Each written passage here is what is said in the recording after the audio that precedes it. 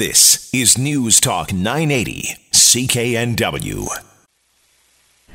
Well, it certainly was a hot one today, and some, like me, like it hot here on the Sunday Night Sex Show, the show where we educate everyone about sexual health, how it relates to overall health, making your relationships the best they can be. Good evening. I am Maureen McGrath, a registered nurse in the field of sexual health, author of the book Sex and Health, Why One Can't Come Without the Other, researcher, blogger at 50 Shades of Pink, TEDx speaker on the No Sex Marriage, and your resource to help start that conversation, answer your questions, and help you discover new and exciting things about sex, love, relationships, your body, and health. I make no innuendos, no judgments, and certainly no apologies. Just fearless, straight-up talk about sex, love, health, your body image, your relationships. But this is more than a sex show. It's also a health and relationship show. I just try and lure you in or seduce you with the sex. Let's hope for you it will be illuminating, educational, get you thinking outside of the box and have a little fun. So please stay with me. There is an aspect of sexual health that is dark and dreadful, and I was reminded of that in my clinical practice this week, and I'm going to talk about that tonight a little bit in more detail. Unwanted sexual advances, abuse, physical, emotional, financial abuse in relationships, pedophilia, and rape. Of course, for those of you who've been sexually abused, you are never far from my heart, and I wish you all the best on your healing journey. And sometimes healing takes a lifetime. I keep you in my prayers, however, and I'm saddened with every story that I hear, and I'm going to share a couple of those with you tonight. But first and foremost, put the kiddies to bed, maybe grab a glass of wine, your lover perhaps, and do join me. Good evening, Matt. How are you? I'm great. Thanks. Yourself? I'm fine, thank you. What a beautiful day today. Oh, man, it was gorgeous. I was out on the bike. Yeah, me too. Yeah, out on the bike. Went in the water. Nice. Yeah. Went to a wedding last night. Yeah. I'm always that person at the wedding that's like, is there anybody here that objects to them? I'm like, nothing against this couple, but do they know what they're getting themselves into? Honestly, when trouble strikes, can you talk to your now lover, future spouse about anything? Are you afraid of your spouse? There have been some very interesting consults that I've done lately, and it's just like, I'm sorry, somebody's got to stand up at those weddings and say, no, it was a lovely wedding, but I did hear the postmortem after the wedding today, and, there was some infidelity going on. There was a couple of people left and went and brought somebody back to the wedding. And anyway, lots of tales after the wedding. Unfortunately, I had to leave early because before it got really naughty. No, I wasn't feeling that well, and feeling better, of course, today. Thank goodness. Nobody likes not to feel well in the summer. Anyway, thanks for being here tonight once again. Always a pleasure to be back. Matt, the pleasure is mine. Last week, I never got to the joy of intimacy after a cancer diagnosis and treatment. And so I'll be addressing that tonight. Also talking about the importance of sex education. We had some issues down in Oklahoma about a syphilis outbreak, and they're tying it to a lack of education. So this is important. Also, abstinence only until marriage programs. Do they work? What do you think? How do the Dutch do it? I always like to check in with the Dutch or the Swiss or the Finns. Or, I like those. They always seem to, they have it all going on. Anyway, as I mentioned, for the most part, I must say my job is a blast. I actually, at the wedding last night, I was talking to this lawyer, and I said, whenever I meet a lawyer, I'm always like, I wish I went to law school. And they're like, no, you made the better decision. The lawyers that I've met so far, not all of them, but, and I said to him, I wish I had gone to law school just to have that added, I wanted to be the lawyer that ran into the courtroom. Of course, nobody's in court anymore. But anyway, ran in with the evidence, at the end. But he said, oh, that doesn't even happen. But so I absolutely love the work that I do. I love it. It's a blast. I have so much fun. But there is just one part of my job. For the most part, I meet interesting people. I have incredible conversations. And bottom line is, it's not like work. It's more like fun. But occasionally there comes a time when my job is tragic. And I'm talking about when any type of abuse is reported to me. And mostly I hear from women about abuse, although I know that women can abuse men. And I actually witnessed a woman verbally abusing a man in public today. That's an interesting story that I might have to save for another week. Anyway, in the interest of anonymity. But any kind of abuse, like financial, when people hold money back from you, it can be abusive, or not allow you to spend a certain amount, or question your every bit of spending. There can be emotional abuse. There can be manipulation, verbal and or physical abuse. And such was the case this week during some of the Skype consults I had. One of the women was being verbally abused and physically abused, and she stayed. But there's something called battered woman syndrome, and which I will talk a little bit about tonight. And that's one of the main reasons that women stay in abusive relationships. Interestingly enough, with one of these cases, some infidelity had occurred. Her husband had an affair with a neighbor, and that was her tipping point. It was the infidelity and not the battering that said, she drew the line there. So it's, this is a very difficult subject, and it's very difficult for people who are in this type of an abusive relationship. A lot of people don't even realize that they are in abusive relationships. And another case was a woman's husband was speaking to other women online, mainly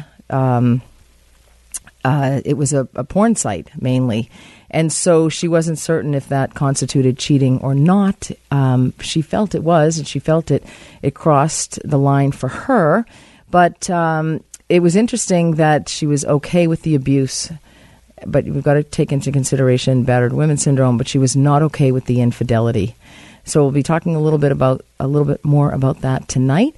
Also about emotional affairs, and we're cheating in all sorts of ways these days. And have you heard, Matt, of the several night stand? No, you've heard of the one night stand. That sounds interesting. Yes, going to be talking about that tonight. So hopefully you'll stay with me. And also, since we're talking about cheating, because it was interesting, I felt that this woman who had been abused emotionally and physically and manipulated for a long time in her marriage or relationship. But people cheat differently according to their zodiac sign. Did you know that? No, but that, I'm not surprised. Yeah, I think it kind of goes along with the type of personality that you are. And so when, people that I know who have cheated or cheat, I was checking them against their, and they were spot on. So really? Yeah, it was spot on. So pretty good. Anyway, so that's one thing that may break up a marriage, or maybe it won't. What would do it for you? Would it be abuse? Would that be your tipping point? Or would it be infidelity? Or would it be neither one of them, that you would stay under both circumstances, stay for the kids? I had a patient this week whose marriage was about a 20-year marriage. The youngest child was now 13, and the husband had been cheating for 10 years. But now that the child was 13, she had decided that she can take steps to leave him because she didn't want to remain in a marriage where he was basically chronically cheating on her. So in this modern world, the concept of till death do us part, and I'm reminded of that by this wedding season, but this till death do us part no longer really applies, and especially when we face the everyday challenges that relationships provide for us, or the marriage brings. That's why I say, do you know what you're getting into? And I've had so many Skype consults this week, and in several weeks, in the past several weeks, and the more and more that I do more Skype consults, the more I hear this. But these people, mainly men, who are not happy with the state of affairs in their marriage, shall I say, just in case you haven't put the kids to bed, and they can't talk to their wives about it. They cannot talk to their spouses about it. And they don't know how to deal with it at all. A lot of these people have come to me because they have watched my TEDx talk, The No Sex Marriage, Masturbation, Cheating, Loneliness, and Shame, which you can find on YouTube if you haven't watched it yet. But it has a lot of information in there. It's educational. But we're also going to be talking tonight about how do you know when your marriage is over? Sometimes it just isn't going to work, and there are signs. Also, are you unhappy? Are you an unhappy person? and then you're bringing that to your marriage or relationship? Are there things that drive you crazy about your partner? Do you want to be much happier in your relationship and in your life? Well, the problem might lie with you. And so I'm going to be talking to you about some of the scientific evidence that demonstrates how you can be happier. And also when adversity strikes, how do you deal with adversity? What type of person are you? Well, I have a story about the carrots, the egg, and the coffee. What are you? And a bit later on in the program, I don't know if you know this, but when there's workplace bullying going on, and it's a very common occurrence in many workplace environments, it's as common as the paycheck, quite frankly, and it's very devastating for people, and it can also lead to low sexual desire in women. And quite frankly, some people don't even realize that they are the target of a workplace bully. So I'm very interested in this program because most unfortunately, it's happened to me. I've been a target, and I hope to never be a target again. But one can only hope. I've actually had 3 experiences in my career in the last 14 years, or maybe 15 years now. Anyway, but and I thought it would never happen again, but I was just better prepared for the next time that it happened. So Casey Miller of 6.5 Consulting is going to be joining me in the second half of the program. He's going to be joining me on the line, so we're going to be giving him a call. And we're going to talk about loving work environments, because I love that. And the show is all about the love. But first of all, after the break, Dr. John Weisler, a cardiologist, a regular health contributor to this program, and just an all-around great guy, is going to talk to us about his expanding sports cardiology services and also sudden cardiac death. And I believe he saw the eclipse. So I do want to talk to him a little bit about that. But if you have a question for the fine doctor or myself, the number to call is 604-280-9898. Matt has the lines open. You can always email me at nursetalk@hotmail.com if you have any questions. And speaking of emails, love them, and thank you so much, and they keep coming in. And so I'm going to be reading some of your emails from last week. So stay with me. I am Maureen McGrath. You're listening to the Sunday Night Sex Show on News Talk 980 CKNW. Welcome back to the Sunday Night Sex Show here on News Talk 980 CKNW. Maureen McGrath hosting this program. I trust you've put the children to bed.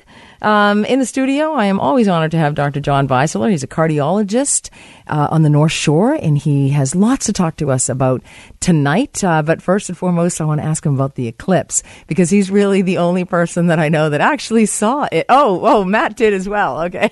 I didn't know that, Matt. Yeah, we went to the dog park, and there were tons of people there, all sharing the little things. Some people had like the glasses, some people had cardboard box. One guy had a Ritz cracker, and he held it on a piece of paper, and you saw all the little tiny eclipses in the Ritz cracker. Oh, wow. It blew me away. Well, Dr. Weisler here went down to Oregon to see it. So he went to... Oh, nice. You got the dark skies and everything. Yeah, Because here it just kind of got a little hazy, like there was a fire or something. Yeah, so this is the real McCoy right here. Dr. Weisler, thanks so much for joining me. Thanks for having me, Maureen. Great to be here. Yeah, so you saw on Facebook that you had a great trip down to Oregon. It was fantastic. We saw it. I went down with my family, and we saw it out of Salem. So we stayed in Portland and then got up really early, as did a lot of other people, and we made the drive down the I-5 and set up a little camp, and we had a great view, and we saw totality, so the complete eclipse. So for about 2 minutes, where the sun was totally hidden, and all you could see was the corona, which is the sun's atmosphere. Wow! And what was that like emotionally for you? It was actually pretty striking. It's such a fleeting event. It's just under 2 minutes, and it's funny. I don't know how to explain it, although a lot of people have. They report a similar experience where it's kind of emotionally profound. It's like you're sort of connected with the universe or the cosmos or something, and it kind of means something a lot more than just this brief period where the moon passes in front of the sun. And a lot of people that, we were in a crowd that was viewing it, and a lot of people were affected. Everybody was cheering. Some people were crying. I was struck by the intensity of the emotion.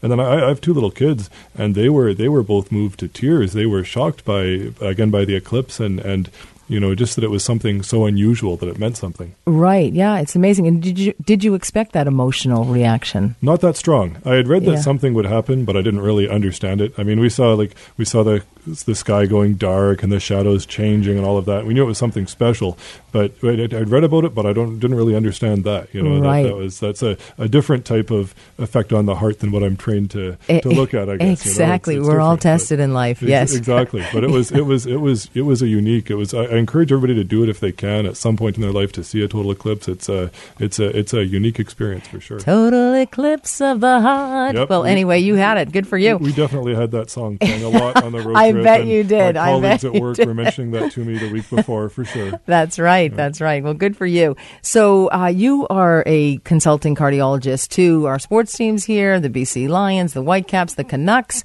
and now you're opening up on the North Shore starting in the fall, or is it opened up a sports cardiology clinic? Yeah, we've had our practice. I've had my practice now. This will be my 8th year in practice, and I've had the privilege. I started off with the Whitecaps, and then I've had the privilege of working with a lot of high-level athletes for years, and I've served with the American College of Cardiology. But this is something that I've wanted to expand and make more available, so to make people more aware. The benefits, I should clarify, the benefits of exercise far, far, far outweigh the risks. But you see in the news where you have these professional sports stars that collapse playing or have their heart stop suddenly, and sudden cardiac death is rare, but it's scary when it happens. So one of the things that I want to do in the fall, and my big plan, is to expand awareness of sudden cardiac death and safety while exercising, and what I can offer and what my clinic can offer, because it's I'm doing it with one of my partners and one of my nurse practitioners. They're going to join me, so Sam Doe and Lana Gallick, they're going to join me in expanding this and hopefully making it more available both to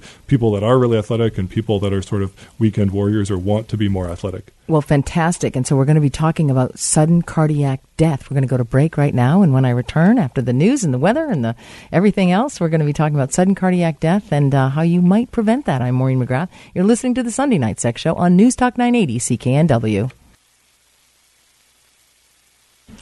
Welcome back to the Sunday Night Sex Show on News Talk 980 CKNW. Maureen McGrath hosting this program for you. Thank you all for being here with me this evening. If you have any questions at all, give us a call, 604-280-9898.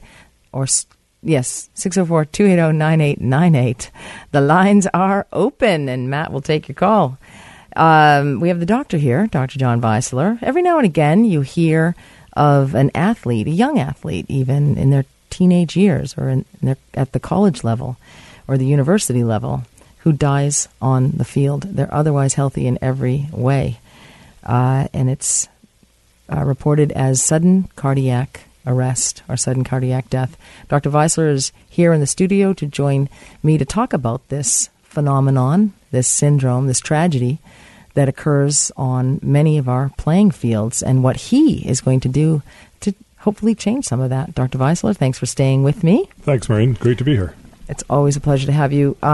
So sudden cardiac death or sudden cardiac arrest, can you tell our listeners what that is exactly? Yes, it's fortunately it's a rare disturbance, a rare occurrence. It's still worth exercising, so I don't want people to panic. The vast majority of us all need to exercise It's more. not an excuse to stop exercising. Exactly, it's not an excuse to stay on the couch. No. My hope by raising awareness of this is to try and encourage people to look after themselves and make themselves as safe as they can be. So sudden cardiac arrest is an electrical problem of the heart. So your heart's electrical signal becomes deranged, and it can either be way too fast or way too slow, such that the heart doesn't pump effectively. And probably the most common is that it's way too fast, and this can happen for a variety of reasons. So it's often confused with heart attacks. Heart attacks are like a plumbing problem where you have cholesterol in your arteries and it blocks the flow of blood to your heart. And then sudden cardiac arrest is an electrical problem where the heart's electrical signal is messed up and your heart doesn't squeeze properly. You don't get blood to your head or to the organs and you collapse. And what makes it a little bit more confusing is that sudden cardiac arrest, the electrical problem, can sometimes occur because of a blockage. So for people 35 years of age and older, the most common cause of a sudden cardiac arrest is, are blocked arteries, coronary artery disease. But for younger players, like you hear about them in the news once in a while, whether it's a pro athlete that has to stop because they have a heart problem or they collapse on the field, or, high school children or college children. Again, it's rare, but it does happen. And these are an electrical problem, they're more often due to something genetic that they didn't know they had, a disturbance of your heart's electrical signal, maybe something that was inherited or something that you were born with. And even though it's a rare occurrence, when it happens to that family, it's devastating. It's 100%. It's devastating, and it's just an absolute tragedy. Does everyone who experiences a sudden cardiac arrest on the field die? Is that the... So they are clinically dead. Whether they can have their heart restarted, be resuscitated, that depends a lot on, what we would call the chain of survival. So, having fast access to emergency medical helps like 911 and an ambulance, having access to a defibrillator, that's probably the most important predictor of whether you ultimately will recover, is whether a defibrillator is available and whether somebody knows how to use it. We have these automatic defibrillators, or AEDs, automatic external defibrillators. They're really easy to use. You just put the pads on the collapsed person and it tells you whether to shock them or not, and tells you to do CPR or not. But you need to know where the device is. You need to know how to put it on. And there was one study that looked at out-of-hospital cardiac arrest. They showed that if you had access to a defibrillator promptly, within about 5 minutes, your chance of survival was 46%, that you would recover back to normal and make it out of hospital. If you didn't have access to a defibrillator, it was only about 14%. So it really makes a huge difference. Having personnel trained in first aid, and knowing what to do is of critical importance. Absolutely. And would you say, or I don't even know if you know the answer to this, but it gets people thinking, especially parents sending their children off to play sports this fall, does the teams who are practicing, do those teams typically have an AED machine? And it is a very simple device. Yeah, so it varies. In some schools, the answer is yes. In other schools, no. And where they don't, I think there's a variety of reasons, knowledge about this problem, and that, even though, you can't prevent every case, you can still do something sometimes. And awareness of the problem, I think, is lacking, and it's hit or miss. And then, knowledge of having trained personnel available, being able to use the device is probably another barrier. And for some schools and facilities, it's cost. The cost, it's not that much, but you have to buy the equipment, you have to pay for first aid training, and that can be a barrier for some neighborhoods and for some schools as well. That's right. And so that's probably a big funding issue for a lot of schools where some of their kids aren't getting breakfast or books. That's right. An AED machine. Exactly. We're actually doing a survey with our clinic looking at availability of defibrillators in public places, and including both schools, libraries, gyms, and other community centers, looking at whether they're available and whether they have an on-site response plan. And it's going to be anonymous. We'll only present aggregate data. We don't want to shame anybody or make them feel bad. But it's just why not? I want to shame them. No, I'm just kidding. First step is to know if you have a problem and know what maybe you could do to rectify it. Absolutely. And having an AED machine for a school can also help all those students within there and the teachers and the staff. It's more than just athletics. That's right. That's right. So you're looking to help this situation somehow, and you're setting up a sports cardiology clinic. Tell me about that. That's right. So, there's sort of 5 components of our strategy that we're focusing on, and one is and sports cardiology is kind of it's an emerging discipline within cardiology, and so it focuses both on helping people who have symptoms from their heart that maybe limit them during exercise, so they get out of breath more often than they used to. That might be cardiovascular. So investigating that, and then screening for conditions that predispose to very serious or fatal arrhythmias, so trying to avoid sudden cardiac death. And so we have a strategy of both, where we want to make ourselves available to evaluate athletes that are having symptoms, and then to advocate for improved public safety, so access to defibrillators and awareness of high-risk symptoms like fainting during exercise is the main one, which is never normal. If you faint during exercise, you should have it evaluated. It's not always serious or life-threatening, but you should have it looked at. Is that by a cardiologist one should have it looked at, or is a GP okay? I think you should start with your family physician. They're capable of doing a great deal of work. If there's something unusual, especially if it's exercise-induced, and if they're not able to resolve the situation, then I think that you should be evaluated by a cardiologist with expertise in sports cardiology after that, for sure. Also looking at trying to incorporate, new technology, things like Fitbits and things that track your heart rate, and people think their heart's going to rhythm. They're not always accurate. They're not medically grade, but they can be helpful. Doing research, and then finally screening. So offering screening for conditions that predisposed to sudden cardiac death, the heart rhythm abnormalities, and even screening for coronary disease in the older patients and the, I guess, what you call the masters athletes or the weekend warriors, so people that are 35 and up that don't play professionally but want to be more active. How to screen and when to screen remains controversial, so not all cardiologists agree, but most of us that do it, we believe in both history and physical, and then an ECG, so which is a simple heart tracing that looks at your heart's electrical signal. It takes under a minute to do. It's very quick, and those are the ECG is actually the most useful tool of all of that, even more useful than examining the patient, although you do that too. Right. So making screening available to people that want it, sort of from the adolescent age group and up, is one of our aims. And just so people know, the ECG, the other term is the electrocardiogram. Electrocardiogram, ECG, EKG. Yes, are all synonymous. Now, how are you, so are you offering these services to schools, to sports teams at schools? So we're planning an outreach in the fall where we'll be offering our services to high schools, and we will make it accessible, so if there's a legitimate medical need, your family doctor can refer you. It will be covered by MSP.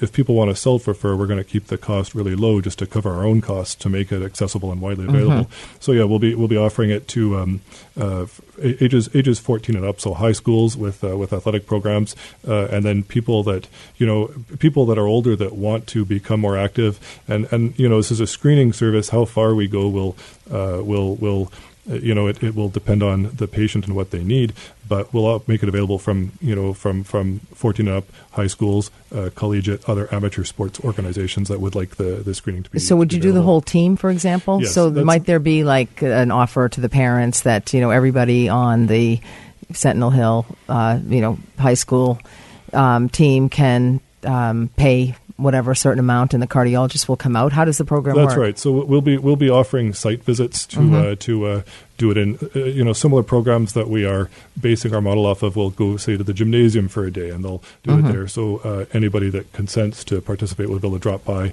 and have the ECG performed. It only takes a few minutes, and the screening questionnaire that we use can be done ahead of time. And you'll be collecting all of that data, and yes, and we're also we're changing our whole electronic record system to have a registry of athletic patients or people that we're involved with, because in some athletes, the heart can really change as a response to athletic training, and that's determining what's normal versus abnormal is the whole name of the game, especially in the professional athletes that I deal with. And I've been involved with the American College of Cardiology for years, and a big part of our job is establishing what's normal, what's abnormal, and if you're not sure, what else you do to distinguish them, because in some high-level athletes, the heart undergoes some really impressive remodeling or changes, really slow heart rates, and the heart gets bigger and so forth. And so we're going to keep track of all of these changes and add to the registries that are already out there with the American College and others to improve the science. Again, it's only anonymous and only with the consent of the person involved.